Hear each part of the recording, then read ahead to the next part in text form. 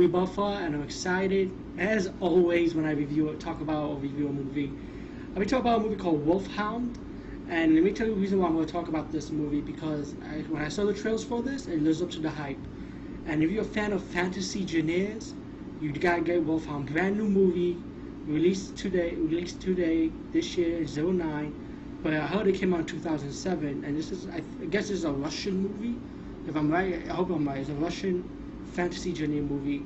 And when I saw the trailers, the first thing I say is it's like Lord of the Rings, but with the Conan style to it. You know what I'm saying? Like how Conan movies are, with the sword and the macho-ness and the blood. And pretty much this movie is like a remake, or somewhat like a homage, I would say, to Conan.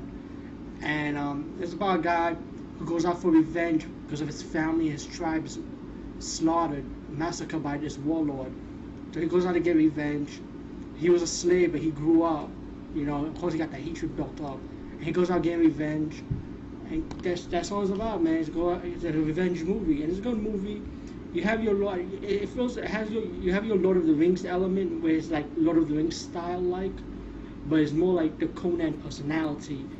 But just to make it short, just check this movie out.